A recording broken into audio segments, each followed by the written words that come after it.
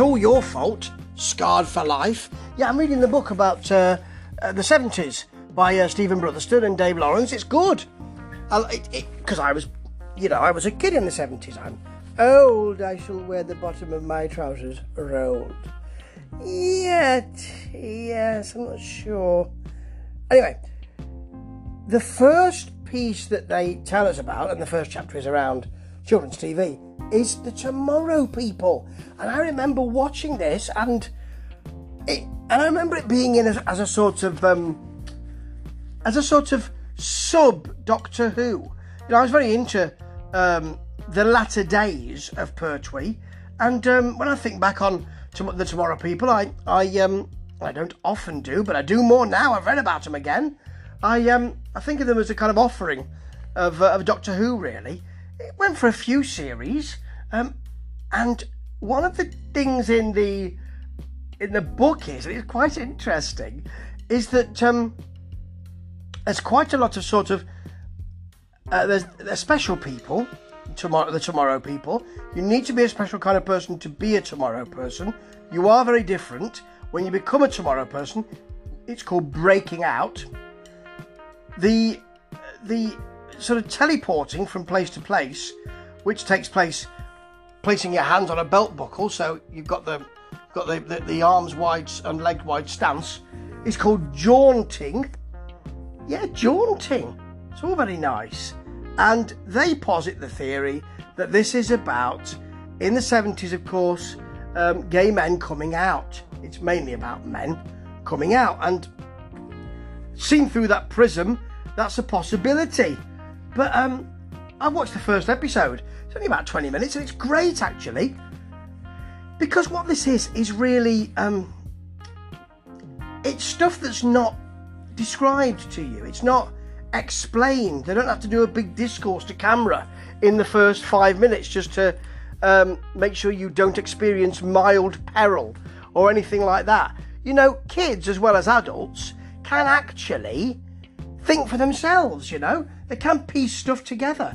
So here you've got the first series or first few programmes is called The Red and the Blue. The Green and the Blue. The Green and the Blue. There's no red in it, Steve. No, there isn't. You're right. It is the green. You're absolutely correct. Well, why didn't you say so in the first place? Yes, I'm glad you've told me. Okay, so it's the blue and the green, not the green and the blue. Steve, you got that wrong as well, you fool. I know. Anyway, the first episode takes place in Stephen's school. Now, he's got a new student teacher who, because at the time, this would have been quite extraordinary. When this first came out in 73, I think it was, the casting of a black actress as the supply teacher would have been certainly interesting and might have outraged a few people. Yeah, it could have done, really. This takes place at Stephen's school. He's constantly speaking to his older Tomorrow person mentor, I suppose, John, played by Nicholas Young, with a very kind of... the first time you see him, he's got his shirt off because he's been in the Bahamas swimming. He's teleporting, you see, or rather jaunting there. And just to show us, he magics up or teleports up or whatever a glass of Coke, so we can see that he's been on Coke to drink. So he's been on a kind of trip there. So you are seeing his torso right from the beginning. He's a good-looking fella. Good looking 70s fella, long hair, bit of a curl in it, very nice. Quite stern, though. Doesn't have much of a laugh, really. And Stephen seems remarkably well adjusted. Now, at his school, one of his schoolmates has drawn a picture, which is the changing weather on Wrexham 4. That's very nice, I say. Big fan of science fiction, you see, he says. Stephen thinks, I've been to Wrexham 4 because I'm a Tomorrow person who's quite advanced, so I can jaunt across light years, and it looks like that. That is exactly what it looks like. How has he done that? His mate doesn't know. They do talk, and he said, I don't really know how that happened. I felt that something was sort of guiding my hand, really. I'm not really very much of an artist. Most of this is about the teacher who was new. This is a second series, so it's first episode, second series. Some characters had gone, and they were finding their feet, I suppose, as a series. And so in their place, came this new teacher character, and she can hear what Stephen's talking about, but as a teacher she thinks he's just doing a good sort of impression. He's a bit like Yarwood, only good. And so she can hear him doing all that, and she thinks he's doing a passable imitation. He's got these kind of imaginary friends. She walks in at one point, and he speaks to his mate to say, she caught me in the middle of a jaunt, which is like, she caught me in the middle of, something else that teenage boys might do. There is quite a lot of this, so the whole idea in the first episode is then convincing her that you are a tomorrow person. Whether developed or not, I don't know. Whether you're breaking out yet or not, I don't know. But you can hear me because you're a tomorrow person. Now, there's lots of chat with the robot there, who has a posh English voice, because voice of authority, you see. And also, although they do a maths question, Stephen asks him a maths question and he's got it wrong. He has to be told, oh yes, it's the simple ones. What? Not a very good robot, are you, mate? And he's represented by lots of those kind of lighting balls on the ceiling with the kind of oil lights, the kind of psychedelic oil lights, but not in any colours, just so you don't scare you so much. Yeah.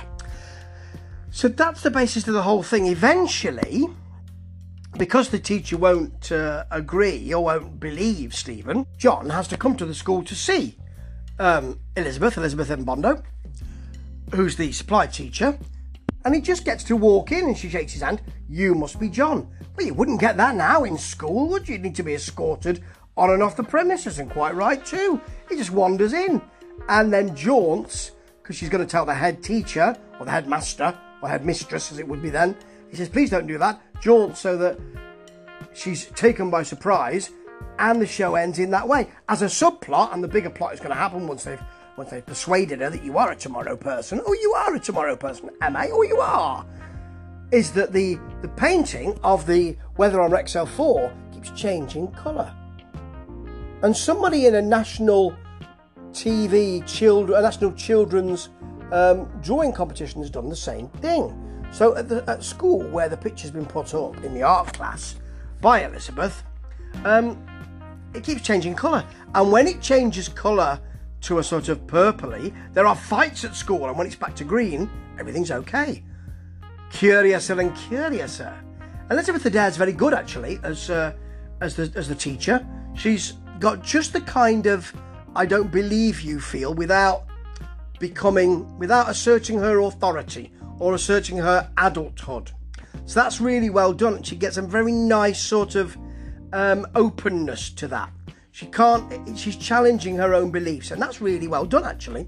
And because you've got the two of them, John and Stephen, with the computer as well, of course, it fits really nicely. It's easy to see, and it's settled in very, very well. Titles are frightening. Music is dramatic. Titles are quick cutting, lots of images, quite frightening, black and white. As a kid you would be, but you process this, and it's part of the thing that you do to take you through life, isn't it? You might be frightened. I used to watch some of Doctor Who behind the sofa, but I remember that, and it's what you process, isn't it? And then there is quite a lot more to see of Tomorrow People. There were lots of series. How many series were there? Let's see.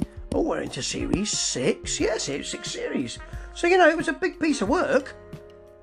And you get they are Homo Superior, which apparently the person who created this, it was mentioned when people say it was mentioned when David Bowie was around, who used it in his music before this show ever came out. And Homo sapiens are described as saps.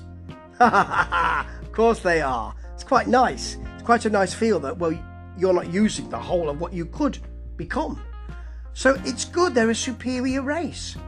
There is some justification, I think, for talking about this may be to do with people coming out of the closet.